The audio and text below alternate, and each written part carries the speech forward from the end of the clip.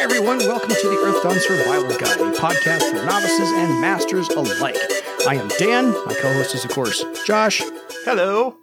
And on today's podcast, we will be discussing all things magical, mechanical, zoological, and non-individual, because today's topic is about cavalrymen, but we are actually 24 episodes in, so if we were the Kiefer Sutherland Show 24, we'd be here once a week as well, and we would take forever to get to the end of this. However, we have a long way to go. But if you want to contact us with any questions you've got over anything we've ever talked about or anything we're going to talk about, because we are waiting for things on patterns, because we know that's going to be a big topic one of these days, feel free to email us at edsgpodcast@gmail.com. But other than that, how about we just dive right in? Because it's cavalrymen.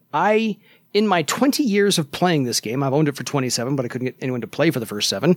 20 years of playing this game and running this game, I have had exactly one player make one cavalryman. So this is my least understood discipline because I've had nobody actually play one or be one, essentially.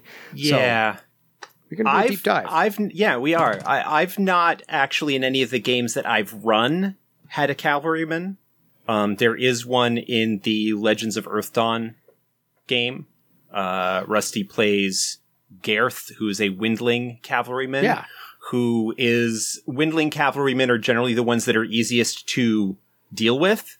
Yeah. Because the problem that you run into with cavalrymen is that they've got a mount. And that takes up space.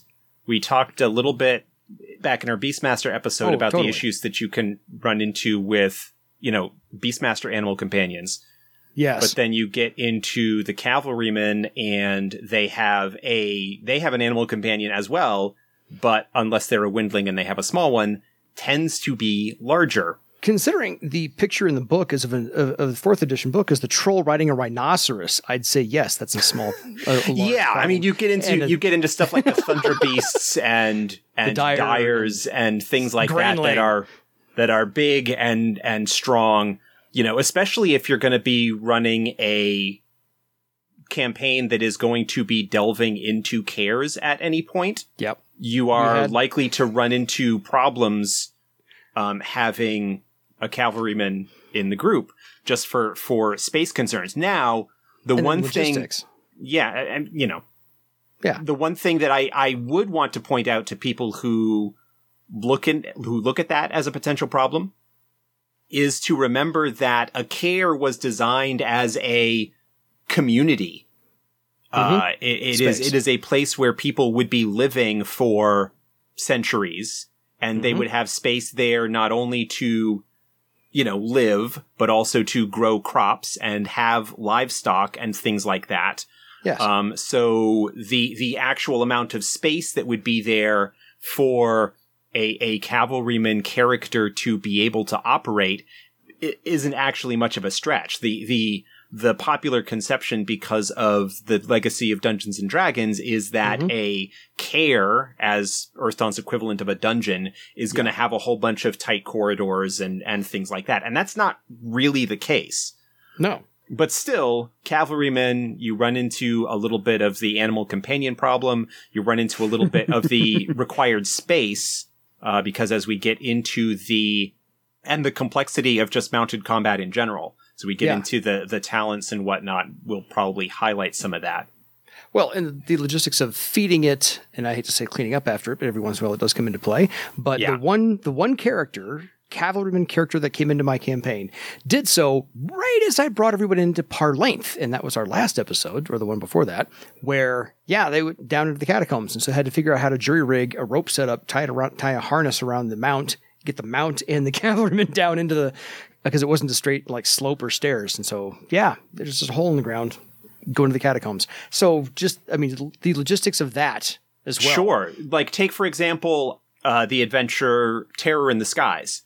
Oh, love that one. Potential spoilers here, but a big feature, one of the sort of set piece features of that adventure is an exploration of a Windling care, and the access to it is as an elevator shaft, basically at the top of a mountain with a rickety, elevator in it.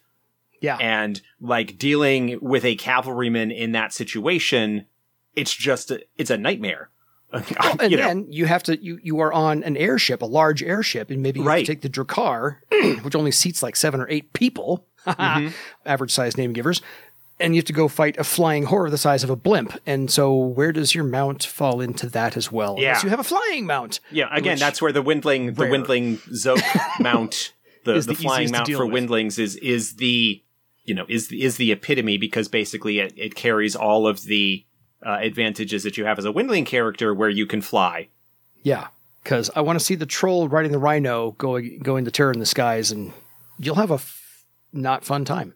Sure. It strikes me that the Cavalryman Adept is really, really cool when it comes to fleshing out the setting and like because one of the setting things are the orc cavalries, the Scorcher bands and mercenary cavalries and things like that for the nomadic orc tribes.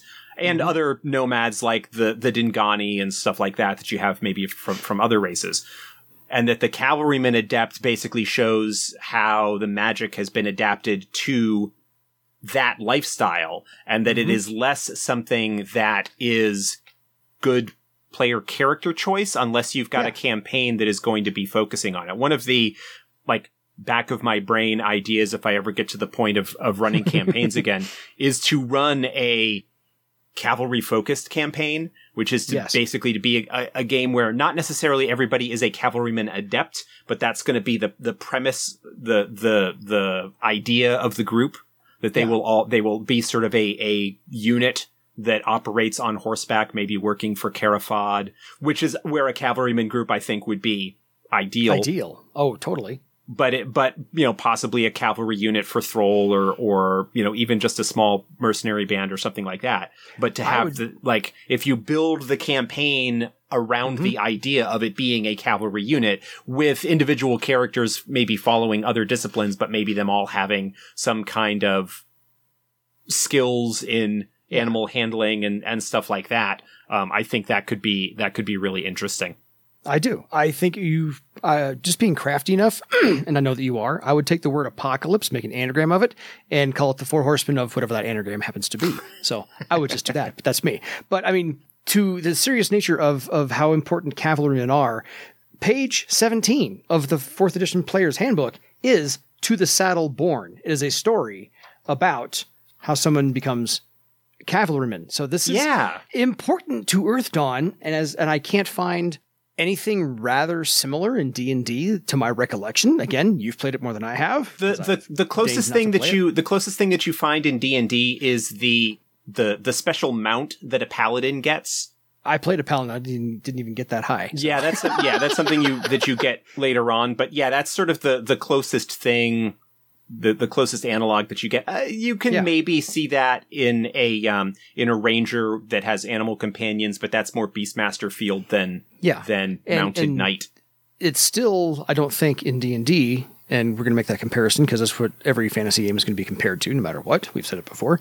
But I don't think that there's quite the same comparison with a cavalryman in Earth Dawn with the heart bond that the cavalrymen themselves and their mount develop, because that is integral to the character nature. And, as you said, a lot of talents are based upon them and their mount.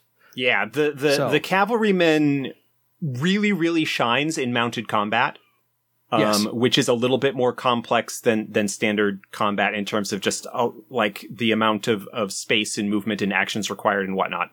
And when they are not mounted, they're okay, but they're not great. Yeah. Like if they end up being on foot, they can fight okay, but they lose a lot of the tricks that really make them shine as a combat class. Yeah, because being mounted in history of warfare before modern capabilities, being mounted actually led you a certain advantage. Mm-hmm. And without that advantage, they're not the same. And they don't take the losing of a mount lightly. So Paladin may get a mount in D&D, But, it's a dime a dozen. They can be like the Pony Express and just trade horses in the next town.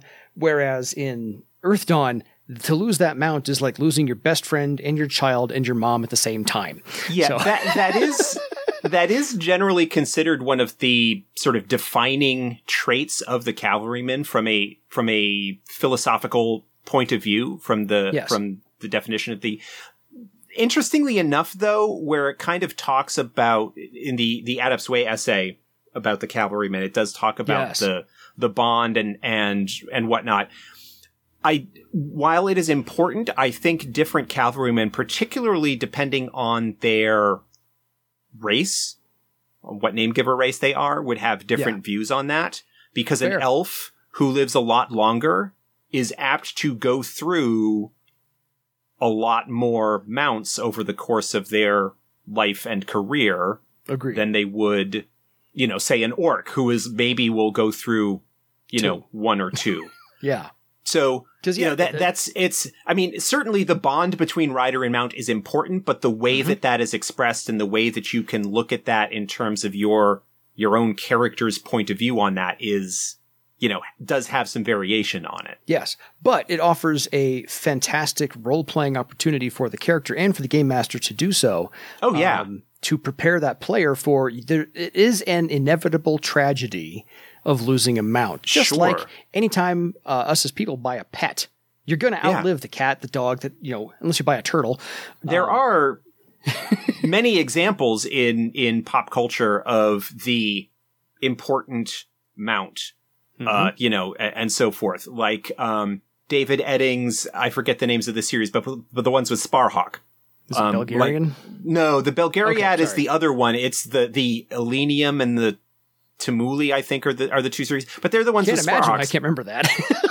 But Sparhawk is a knight, and his horse is like a character as much as he is. You've got in Disney's Hunchback of Notre Dame, an underrated film, but you've got Phoebus, the horse of his horse. Phoebus is the character. I can't remember the horse's name offhand, but is also like a character in that regard. So there are, of course, other examples that you could take from myth and legend and things like that. Yes. Just Sleipnir, which is Odin's horse, eight-legged horse. Yep. And that's where we actually get the moniker of Santa Claus and his 8 reindeer, because it was transferred from the Norse. So, yeah. One of those things. So let's go ahead and do a breakdown here of the cavalryman. Again, I like I said, I love the fact that the picture is of a troll riding a rhino and not a horse. Well, it's not even really a rhino. It looks like it's. I think it's maybe supposed to be like a Thunderbeast kind of thing because it looks kind of dinosaur-y. I know. I with the claws and all the animals frill. I could in the Game Master's Guide, and I was like, it's either a Thunderbeast or a rhino, and I had to go with rhino because it has up to 2 horns and it's kind of scaly, and I think but picture of the rhinos on the poster. Yeah, so. but rhinos don't have like claws, and they don't have like rhino. The frill. but I don't like a Thunderbeast is the cross between a rhinoceros and an angry dinosaur. Yes, so let's go with Thundra. I'm okay with that. That works for me. So anyway, the cover ritual, as we said, pretty much didn't change. I love the fact that it has to include the mount leading them on the second half of the ritual back to the target. So that, of course, absolutely just reinforces their worldview that it's the two of them, period, as a unit of 2. Right. Rider and mount. Done.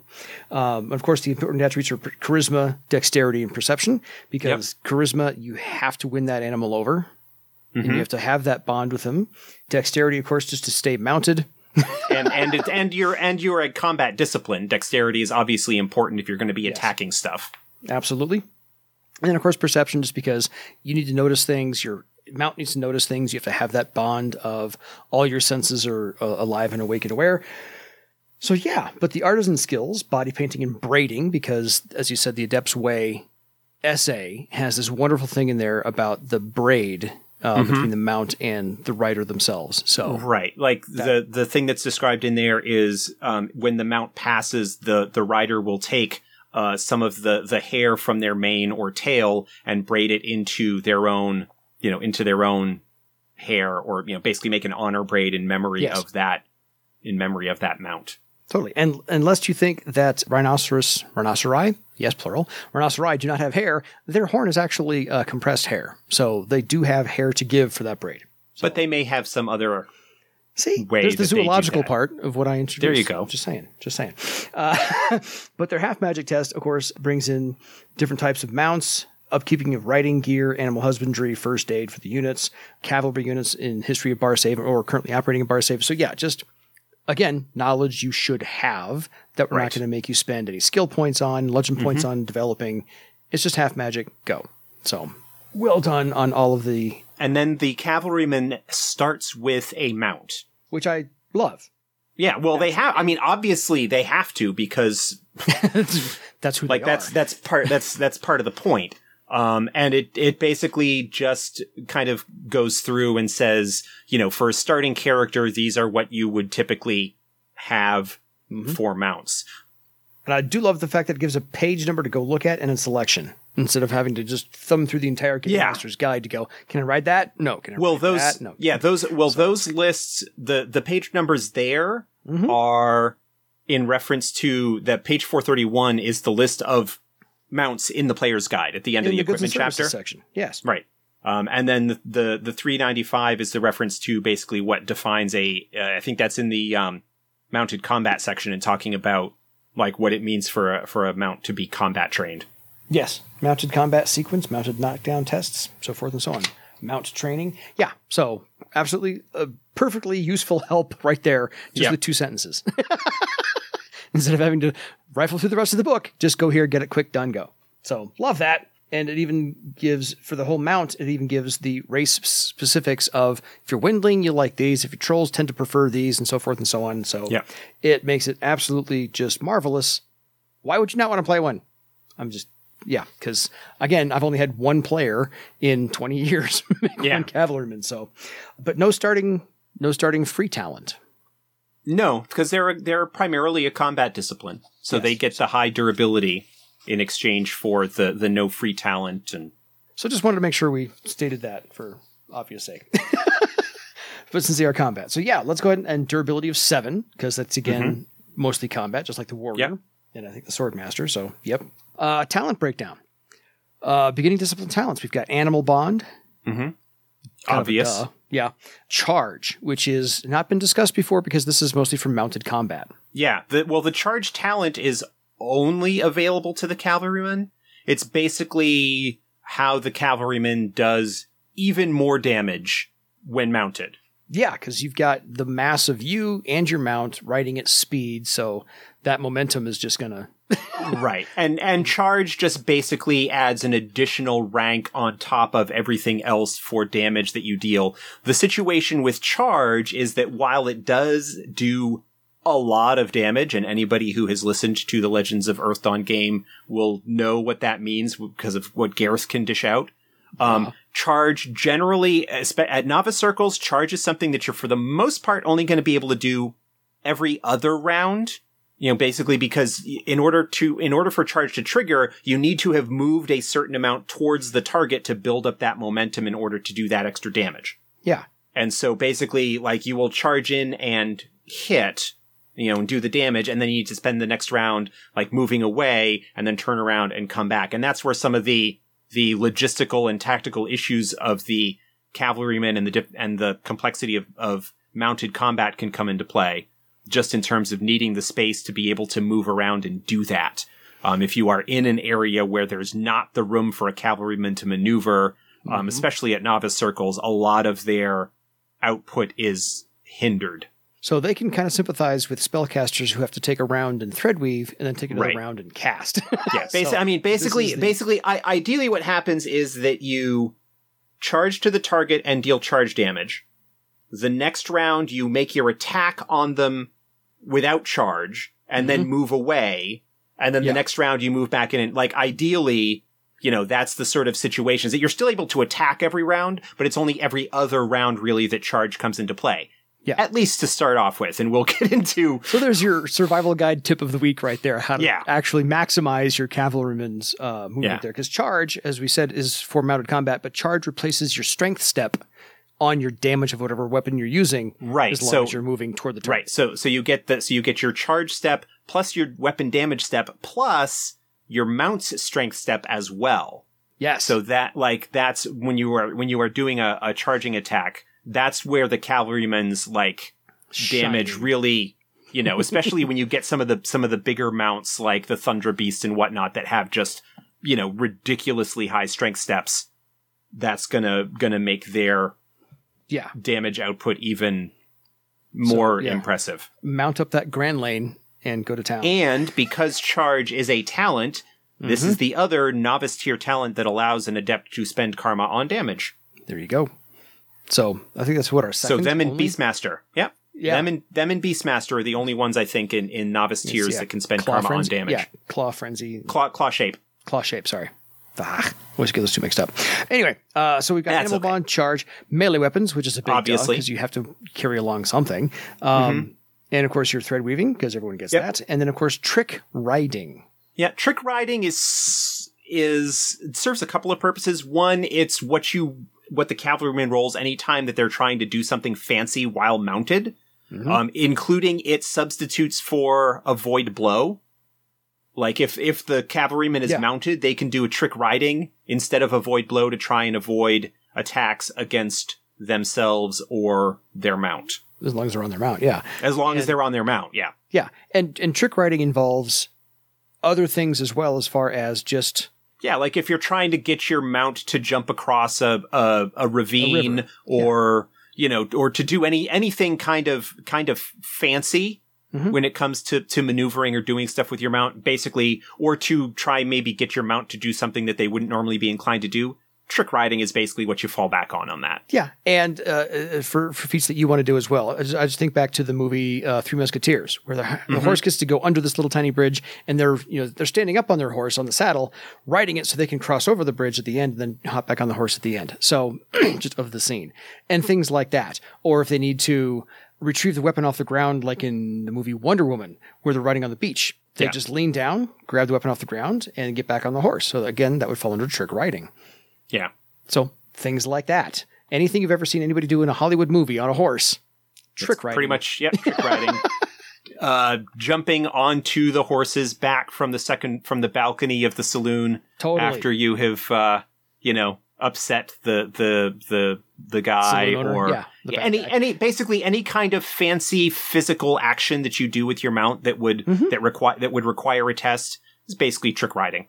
Yes. I think the more stuff that you can justify to use trick riding with, the better. The easier. Yeah. Because again, it's a discipline talent. You can use karma. Yep. So second circle, of course, they get a +1 to physical defense. They are, of course, the fighting type, so they're going to have that. But the discipline talent goes to animal training. Yep. It allows them to teach their mount tricks and also do some other stuff. Voice commands. Voice commands. I mean, again, pop culture. Like you look at, the horses that, like Briscoe County's horse, Comet. I think it was Comet was his name. I think his horse's name was Comet. 5 years ago. Yeah.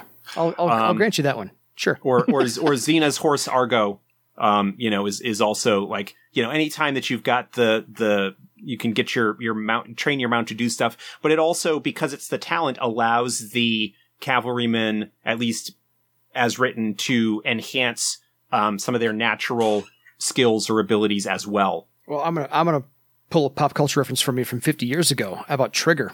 Trigger for the Lone Ranger. Yeah, there you go.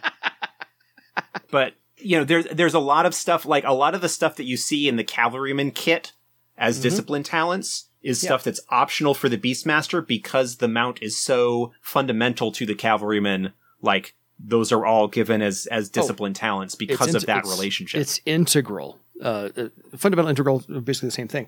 But yeah, I agree.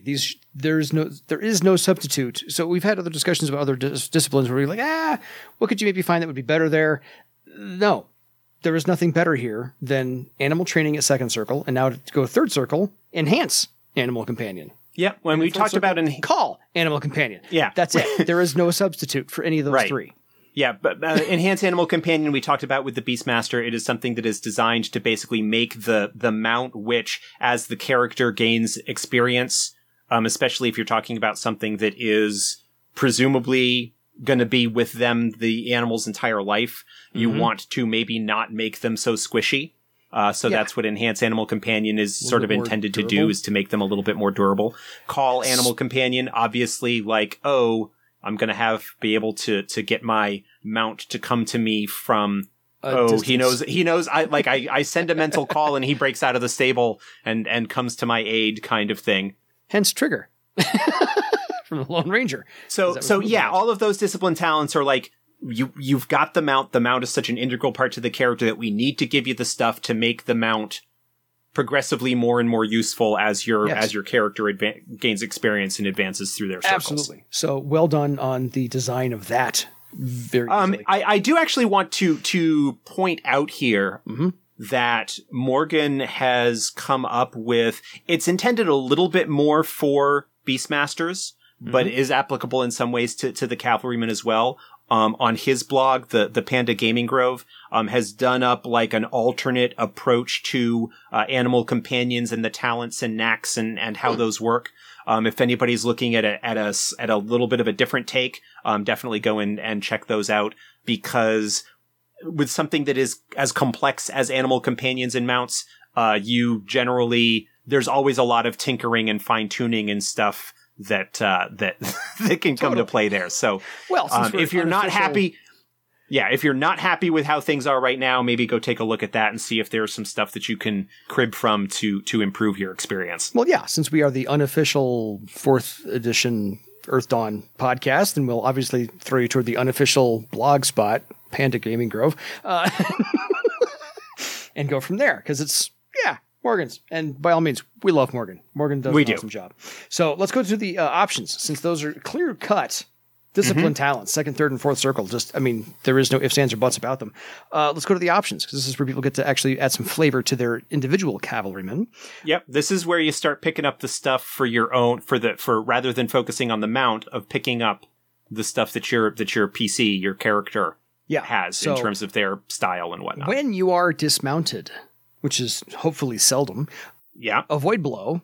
Avoid blow can be handy when you can't do trick riding. Avoid blow will work. The drawback is avoid blow you could still use while mounted, but only for attacks on you. Whereas trick riding will allow you to attempt to avoid attacks both against you and your mount. So that is something to keep in mind.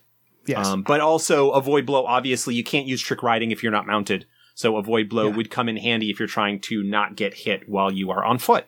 And every once in a while, since those rules are described as, being dismounted, maybe you might get knocked off your mount and it'll have to come back to you in a minute or so. For that one round, avoid blow is handy. So then battle shout.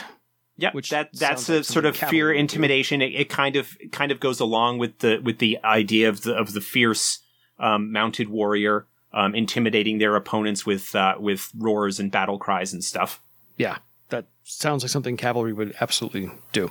Blood share, and I think that's even part of the bonding. So this is one that probably should be arguably a discipline talent. Fair. Because it allows the rider to take damage from their mount onto themselves, or vice versa, though usually because the rider has a lot more health, they will be taking damage from their mount. But because of the stuff that was in there in terms of improving your mount, in terms of like making those available in the novice as discipline talents, Bloodshare there wasn't a spot for it. Maybe swap it in for either animal training or call animal companion if you really want it as a discipline talent. You're finding for whatever reason one of those others isn't working for you. But that is probably out of all of the ones that we're going through here in the options that, because it was in first edition, Bloodshare was pretty much only available to the cavalrymen. Like it was one of their defining abilities, the ability to share the damage back and forth with the mount and to kind of deal with recovery as a result of that. And it just, again, under this design paradigm, it just didn't have a spot really that worked well for it. No, and I think it's still one of those, if the character that the player makes doesn't necessarily feel that would be right, then yes, make that an option. Because maybe somebody has more empathy toward animals than maybe you or I as making a character. Fine, it's an option. I still think Yeah, if you were going to swap it out, it would be probably, fourth circle, call animal companion, but that's just me. But yeah, I agree with you. That's the only one I would see. Okay, we can swap that. And I have no problem doing that either. So, conversation. There's your, again, we had social talked about talent. with some others that, there's your sort of basic social talent. You get kind of little ones here or there, for any discipline that's not socially focused, but everybody, in theory would have some kind of social skills. So except for the Beastmaster. That's what it is. Yeah. And conversation, I think, also goes to work for the mount themselves, because occasionally you'll have to, I can't say persuade one, but you're having a conversation. It can't talk back, but the cavalryman will have a conversation with their mount like it's their best friend. Mm-hmm. And so they'll tell the mount everything because they know the mount's never going to give up those secrets. And so but that's not something that's you're going to need to be rolling. Shh. I'll make my players roll it. They just like to roll dice anyway. Creature analysis. Again, I think this goes right up the alley of. Yeah, I mean, it plays into their animal theme. It allows the cavalrymen to gauge the capabilities of other animals as potential mounts, but also if they run into opposing forces who are on mounts that they don't recognize, to be able to get a feel for what those mounts are capable of. Yeah, I figure if they can size up any animal to see if it's a potential candidate to mount, then they can just size up any animal, period. To say bigger, stronger, faster, tougher, whatever the case may be. So right up their alley. And then dominate beast. Yep, dominate beast. If you're in a situation or you're maybe a cavalryman who is less like empathetic or friendly with your animals, although it's probably not something that I would encourage for a traditional like heroic player character, but for perhaps a villain or enemy cavalryman. Oh, yeah. The thing that Dominate Beast actually would work really well is for a cavalryman to cause problems for the mounts of their opposition.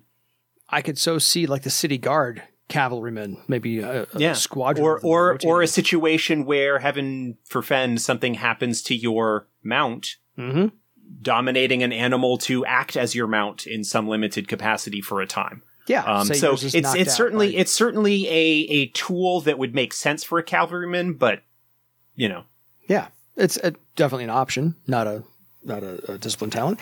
First impression, a generally useful social talent. Yeah, and because cavalrymen might occasionally come off as a little bit aloof because they're thinking about their mount, even though they're inside the bar having a drink with you. So yeah, first impression never hurts to allay the fears of I'm paying attention to you. Yes, heartening laugh. Kind of goes along with Battle Shout. It goes along with Battle Shout. It is the sort of fear-resistant ability. And again, kind of just goes along with the general idea of the sort of vivacious, living large kind of orc cavalry stereotype that is the sort of archetype of the cavalryman in Earthdawn. Yeah, absolutely. It fills out the storyline aspect of that side of your character there. And then speak language, because it's always helpful. If you're going to be a mercenary group, then being able to communicate with folks that might be hiring you is plenty useful. Yes. And then Sure Mount. Sure Mount is another mount-related talent. It is basically helps you avoid being dismounted or your mount from being knocked down. Basically, it replaces any knockdown tests that the rider or mount needs to make while mounted. Oh, so it's kind of the knockdown equivalent of trick riding. I was gonna say it's the wound balance. Yeah. Yeah, it's the wound balance to trick riding's avoid blow. Cool. All right then. So of the first 4 circles, I see absolutely nothing to quarrel with. Yeah. And I know you probably spent a lot of time on redesigning cavalrymen as long as everybody else, but I see nothing to quarrel with. This is a very solid start to anybody's development of their character as far as a cavalryman's concerned. It doesn't make me want to play one immediately, but I have now inklings in my head of what I would actually be wanting to do with mine were I to make one. So, because again, that Thunder Beast and Trolls were like appealing now. So when they get to 5th circle, they get a new special ability called One Soul, Two Bodies. Yep. It basically gives them a bonus when doing non-combat stuff with their mount. Mm-hmm. It's a +2 bonus to anything that they do that's not directly combat related, because that would unbalance combat, basically. Yeah. So if you're doing So like trick riding, it would sometimes apply. Like if you're trying to get your mount to jump over a fire or do something along those lines and it's not in a combat situation, then you would get the bonus. But if you're trying to do it to avoid a blow in combat, then it wouldn't. Yeah. And the reason that it works that way is just purely from a game balance standpoint. Because otherwise then you're suddenly getting a +2 bonus to your attack tests or your, to all sorts of other stuff and giving you a bonus that other characters don't have access to. Well, and like we said at the beginning of the show, this helps with the logistics of handling a secondary character that, causes those logistical problems. Like potentially. Getting into the catacombs in Parlength, and there's no staircase. So getting your mount to be lowered down there, I can't say against their will, but, things along those lines. And as I said, jumping over the fire or jumping over the ravine or, snakes, whatever the case may be. So yes, it also helps build a storyline in the downtime, non-combat time, air quotes, for you and your mount. So I love that one. And of course, they get to spend a karma point on any damage tests while mounted. Yep.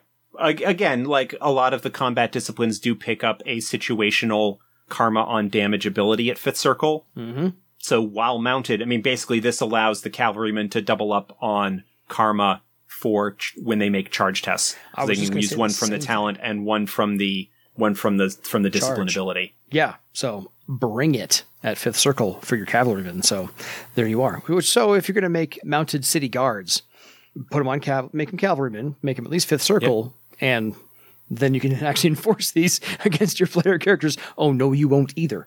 So 5th Circle discipline talent, armor mount.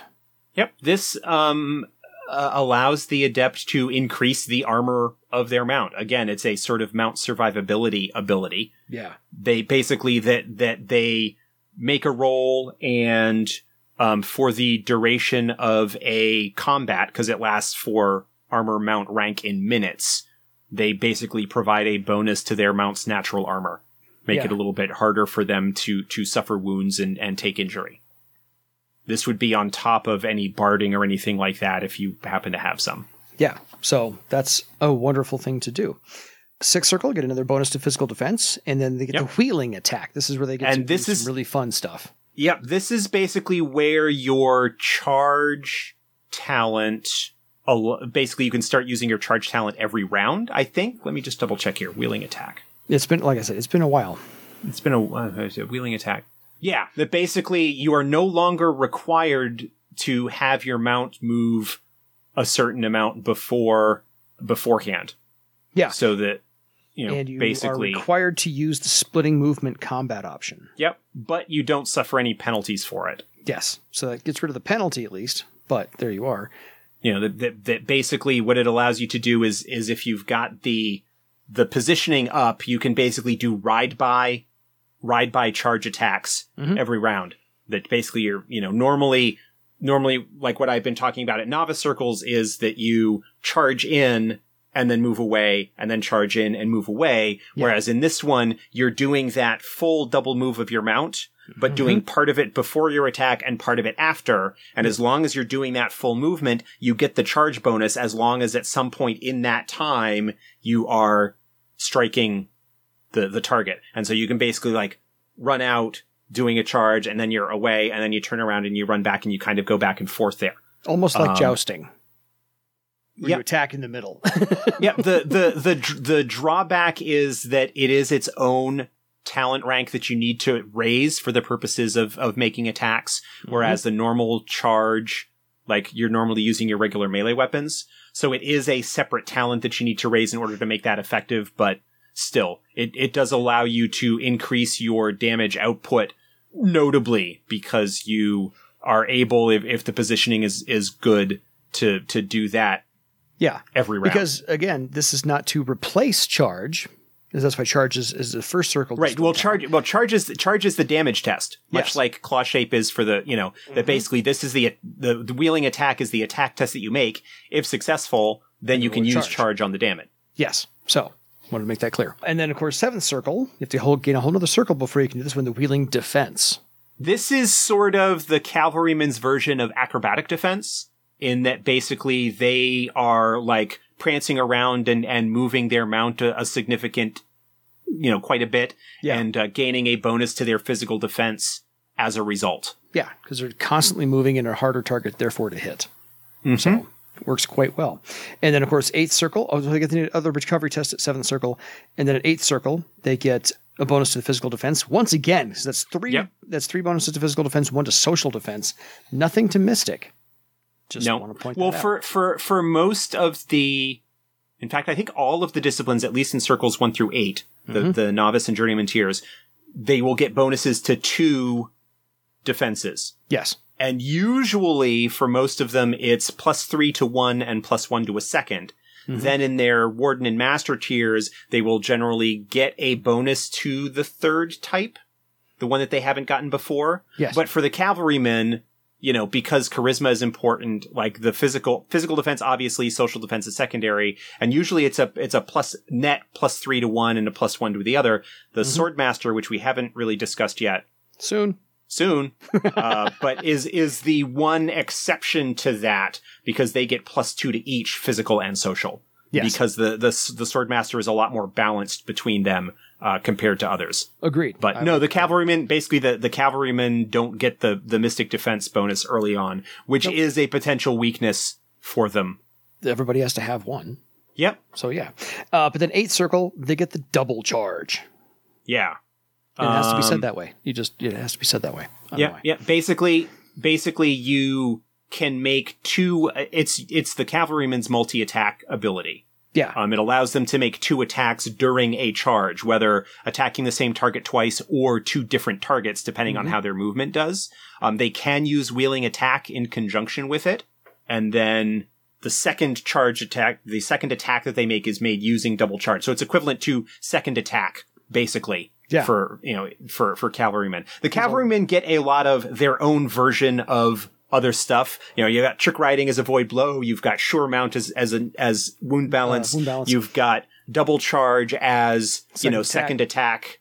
There's a lot of stuff. Yeah. But the reason for that is because all of these require them to be mounted. They are not the standard, here's your second attack thing. Yeah. So it's the mounted version of, which is fine. They need that. Well, that makes sense. It does mean that they end up with a lot of unique talents because they're the only ones really that are magically mounted fighters. Again, and it also tells you that anybody else who just decides to get on a horse and try their usual shtick is not going to work the same. They don't get any of these because these are talents specific to the cavalryman. So take your warrior, put him on a horse. It's not going to be the same as a cavalryman on purpose. So that makes them, cavalrymen that is, very unique in what they do and how they do it. So I agree with that. So we've got some options here for journeyman. 5th circle to get the animal companion durability. Yep. That allows the cavalryman to increase the health ratings of their mount. Yeah. Particularly useful. And again, one of those things that could it be discipline talent? Sure. Could it be discipline talent? But what are you gonna, probably replace maybe armor mount with it at 5th circle? Well, yeah. I really would not want to get rid of wheeling attack. Yeah. I really would not want to get rid of wheeling attack or wheeling defense. And I don't want to wait till 8th circle to get it. Yeah. Well, then you miss out on double charge. You no longer have your second attack. So exactly. Armor mount seems to be and they're sort of roughly equivalent. Mm-hmm. So it's one or the other. You could swap them out depending. Maybe if I were the game master and you wanted to do that, sure, because you're my second cavalryman player ever. So it works for me. And then otherwise, empathic sense, because they have to have that bond with their mount. Sure. It can be something to further flesh out their mental and spiritual connection with their mount, but it allows them as well to expand that to other people. And the sort of psychic and emotional and empathic understanding that kind of goes along with that. Yeah. You need to have empathic sense without a doubt. But again, I couldn't see making that a discipline talent. So yeah, it's just, it's an option.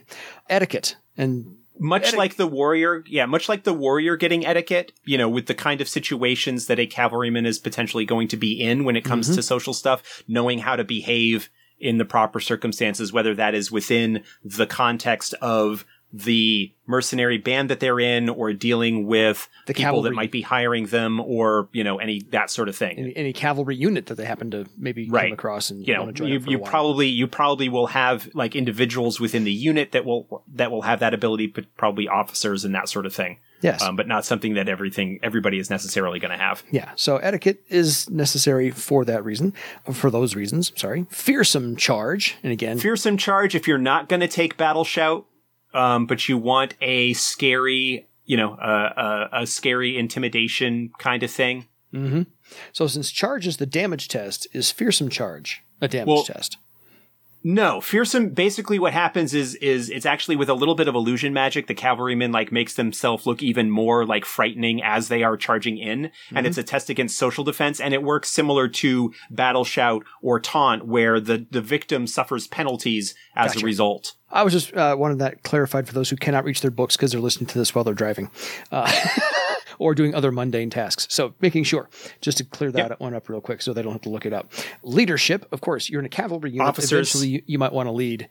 Not just other cavalry with you, but if you're on mounted horseback, you kind of command that respect a little bit. Perhaps you want to be leading your party. Yep. As the guy from, I have the higher seat, so we can go from there. Lionheart.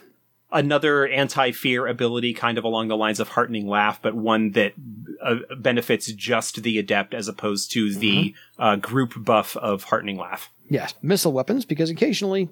Because mounted archers are a thing. And they're badass. They can be. Just saying. I think if you really want to go into the sort of badass mounted archer thing, you take archer as a second discipline and get access to all of those tricks as well. Totally. Then missile, if you're not going to be going like the full blown archer route, but you need a ranged ability, missile weapons is not a bad one to grab. True. Because mounts, the scales of movement and so forth that you're going to be dealing with in the mounts are a lot more conducive to the ranged abilities of missile weapons. Yes. And we should talk about the melee weapons that you should be using on a mounted combat. Lance versus sword. Lance, spear. Yeah. We'll maybe touch on some of the mounted combat stuff real quickly once we get through the rest of this. Absolutely. Because we only got 3 left. Mount attack, which is, I think, getting your mount to gore somebody. Yeah, well, yeah, it's basically it allows you to substitute for the mount's natural attack step when it's trying to kick or bite or otherwise harm other things. There's only one game I've ever come across in my lifetime that actually had rules for stomping damage, and I like those rules. So I can't translate them to Earth Dawn yet. I'm still working on those as well, but. Just that's we'll put a pin in that one for later. 2 left. Spirit Mount. This is really cool. It basically allows a cavalryman to summon a spiritual mount that unfortunately can't really gain the benefit of stuff like Enhanced Animal Companion or Animal Companion Durability or any of that stuff. Yeah. But it allows them to be mounted, and because it is spiritual, it can sink into the ground a little bit, making it a little bit easier for the cavalryman to be mounted while navigating maybe narrower corridors or tunnels or things like that. Yeah, in case they're a troll. Yeah, it kind of, it's one of those things that is a little bit counter to the theme of the cavalryman being strongly bonded with a specific mount, because at that point they are not they're not dealing with a flesh and blood mount that way. But I could certainly see something that would be useful. I mean, all of the other mounted combat talents that you would get would be really useful with Spirit Mount. I see Spirit Mount as the in-between. As in, I just lost my other mount. It's passed, but I haven't found a replacement yet. I'll use Spirit Mount until I find the next one. Or if you're gonna go weird like a Nethermancer. Totally. A Nethermancer cavalryman multi-discipline combination, because I think Nethermancer gets access to Spirit Mount as a talent option as well because of their spirit connection. Nice. Or I could see going back to this Terror in the Skies thing. I could take my Spirit Mount on if I happen to get on top of the horror itself, the flying horror, I could use Spirit Mount. In that case, I would get most of my benefits back to attacking it itself. Yeah. Potentially. It's just the creative gameplay with that. Or like you said, I can't take my mount with me into that Windling Care, but I can take the Spirit Mount with me and do it that way. So that's the okay, I can patchwork this together type answer. And of course, tactics. Which makes sense, again, if you're going to be dealing with, kind of goes along the lines with like leadership and etiquette. It's one of those things that would make sense for a cavalryman to have, but depending on your particular group's play style, may not be entirely appropriate to take as an option. Fair. Although the bonuses that it can provide can be nice. Yes. I will say I have not considered much in first edition, second or classic, third edition, even of developing my own cavalryman, but the way the fourth edition is laid out, it makes me want to explore that further. I can't say soon, but at least I have it in my head now to want to push someone else to play it if they have an inkling. Yeah. Or to develop my own storyline for them. Or at least, start using them as city guards somewhere. Mm-hmm. The cavalryman is really a cool discipline, and it's in some ways a shame that it is so logistically difficult and a little bit more complex in terms of the mounted combat rules and stuff that come into play with it. Yeah. That I certainly know that people who have had cavalrymen in their games tend to really, really like them because of what they are capable of doing. It's just the typical play format does not often allow them to really give them the chance to shine. And kind of in some ways like Air Sailor. Yes. To a lesser extent, where they are really, really strong in a particularly limited area. Mm-hmm. Air Sailor has a lot of tricks that are useful off of an airship, but within that context, they really, really shine. And cavalrymen run into that similar kind of situation. The drawback is that a lot of the cavalrymen's tricks, if they're not mounted, they just don't have work.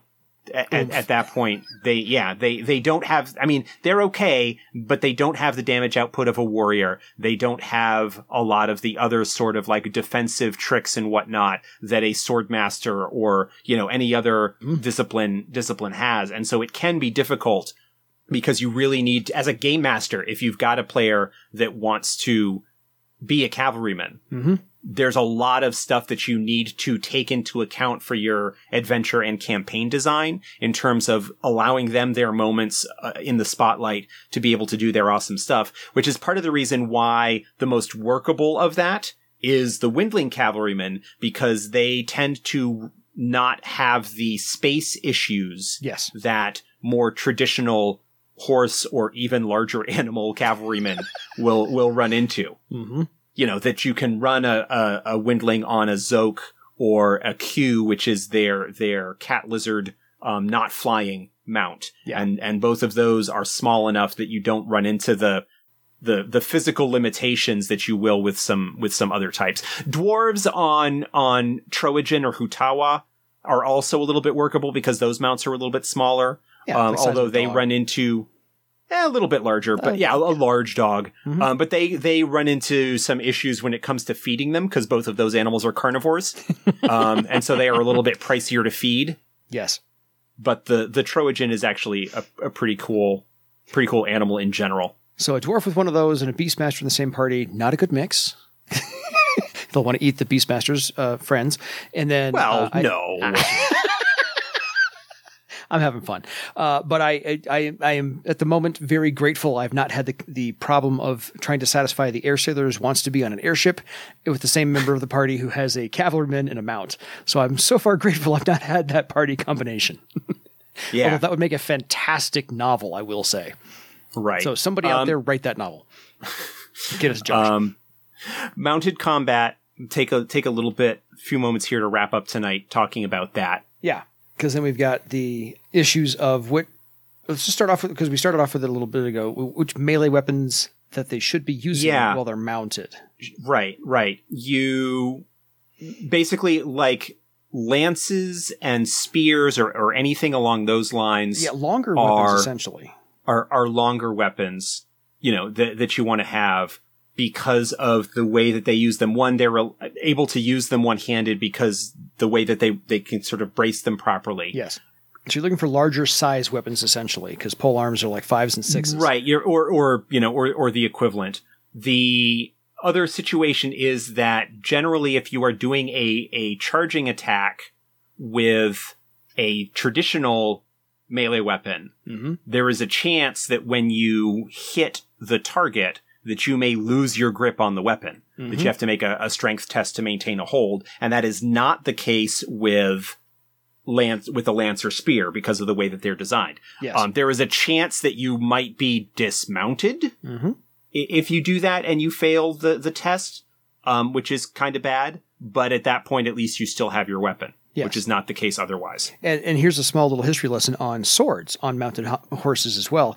The English had a problem with that because they had straight swords, broadswords on horseback, whereas when they faced, quote unquote, the infidels, and that's the term they used, not me, but the mounted cavalry of the Middle East created the scimitar, which is a curved sword, so that they could actually hit their opponents and maintain their sword. And so basically, if you want to just give the exact same stats for the book, just change the cavalryman's broadsword to a scimitar and let them not lose their weapon when they're in combat, I'm okay with that as a game master.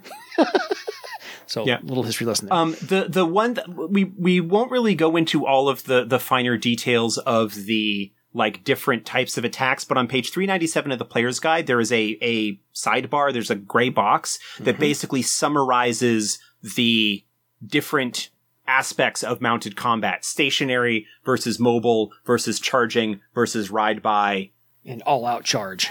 And the all out charge attack. It's a pretty big box. It takes up 7/8. Yeah, it takes up almost a page, but it basically summarizes like these are the things that come into play and the stuff that you need to take into account. And then the other kind of sections around there with mounted combat, which starts on 395 and carries actually all the way through 399 because there's some stuff on mounted aerial combat as well. Yes. Kind of talks about some of the more specific stuff. And then I just noticed that I'm reminded that the example in mounted combat actually uses Davin from the story earlier in the book. Yeah, page 17.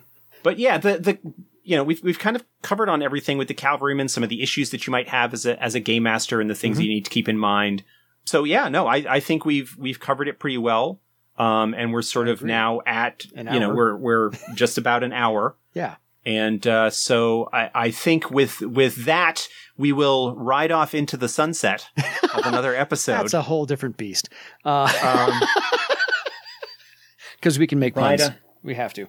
It's a requirement. And call this one good for another week. Exactly. Wrap this up. And, again, like I said, I think the Cavalryman is really cool. I think it's just rough. And I would really, really like someday to run a game that is Cavalryman focused to a certain extent, whether that be a Carafod focused game or something else where a cavalry, a mounted unit of some sort is the focus and whatnot. Yeah. As a limited series, short run campaign, something along those lines. My friend actually ran a campaign once upon a time, and he was running Earth Dawn on the fly. I can't say on the fly, but he had his own storyline for it. He didn't do anything pre-gen.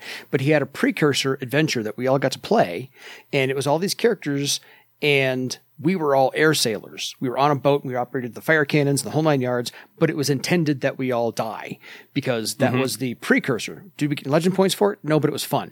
And I think and then after that airship crashed, modern day bar save, we got to play the characters that we made and come across that sunken airship because it diggered into the ground and got buried during the Scourge and the whole 9. So that was the fun part. I think doing the same thing with a cavalry team, having everybody play the cavalry, doing that, dying gloriously in battle, and then coming across, and then you guys play your own characters, come across this cavalry remains or their legends, and you've got some interest in what happened to them as to how it was told through legend, because you were there and you know what actually happened, and so you can kind of compare the two. So I think that would be a nice way to start that. Yeah, that's an interesting idea. So anyway, if you have any follow-up questions about cavalrymen, or stories that you want to share about notable cavalryman incidents or exploits in your own games, because we do love stories, then you can. Then we will accept those. Absolutely. You can always drop us a line, edsgpodcast@gmail.com. True. Like, share, and subscribe. Follow on social medias and all of that stuff. And we'll be here for the duration. Yeah. We are not planning on going anywhere. We hope that you are doing okay as we, at least as of this recording, are at the very end of April. Yes. When this episode is planned to go up, there will be 2 days left in the Iopo's Lair of Deceit, Kickstarter. So if you have somehow missed that, you have until May 8th to do that. If you miss the campaign, you will not miss out on the book because it will still be available. You'll just have to wait a little bit longer than other backers. folks who backed the Kickstarter and got access to the pre-release draft and all of the happiness that is in it. Like me. Yeah. So, final question for you on Cavalryman. Would you give extra legend points to your players if they brought coconuts to make the galloping sound? No. That's just me. I would, but only. Good night, everybody. Put them away.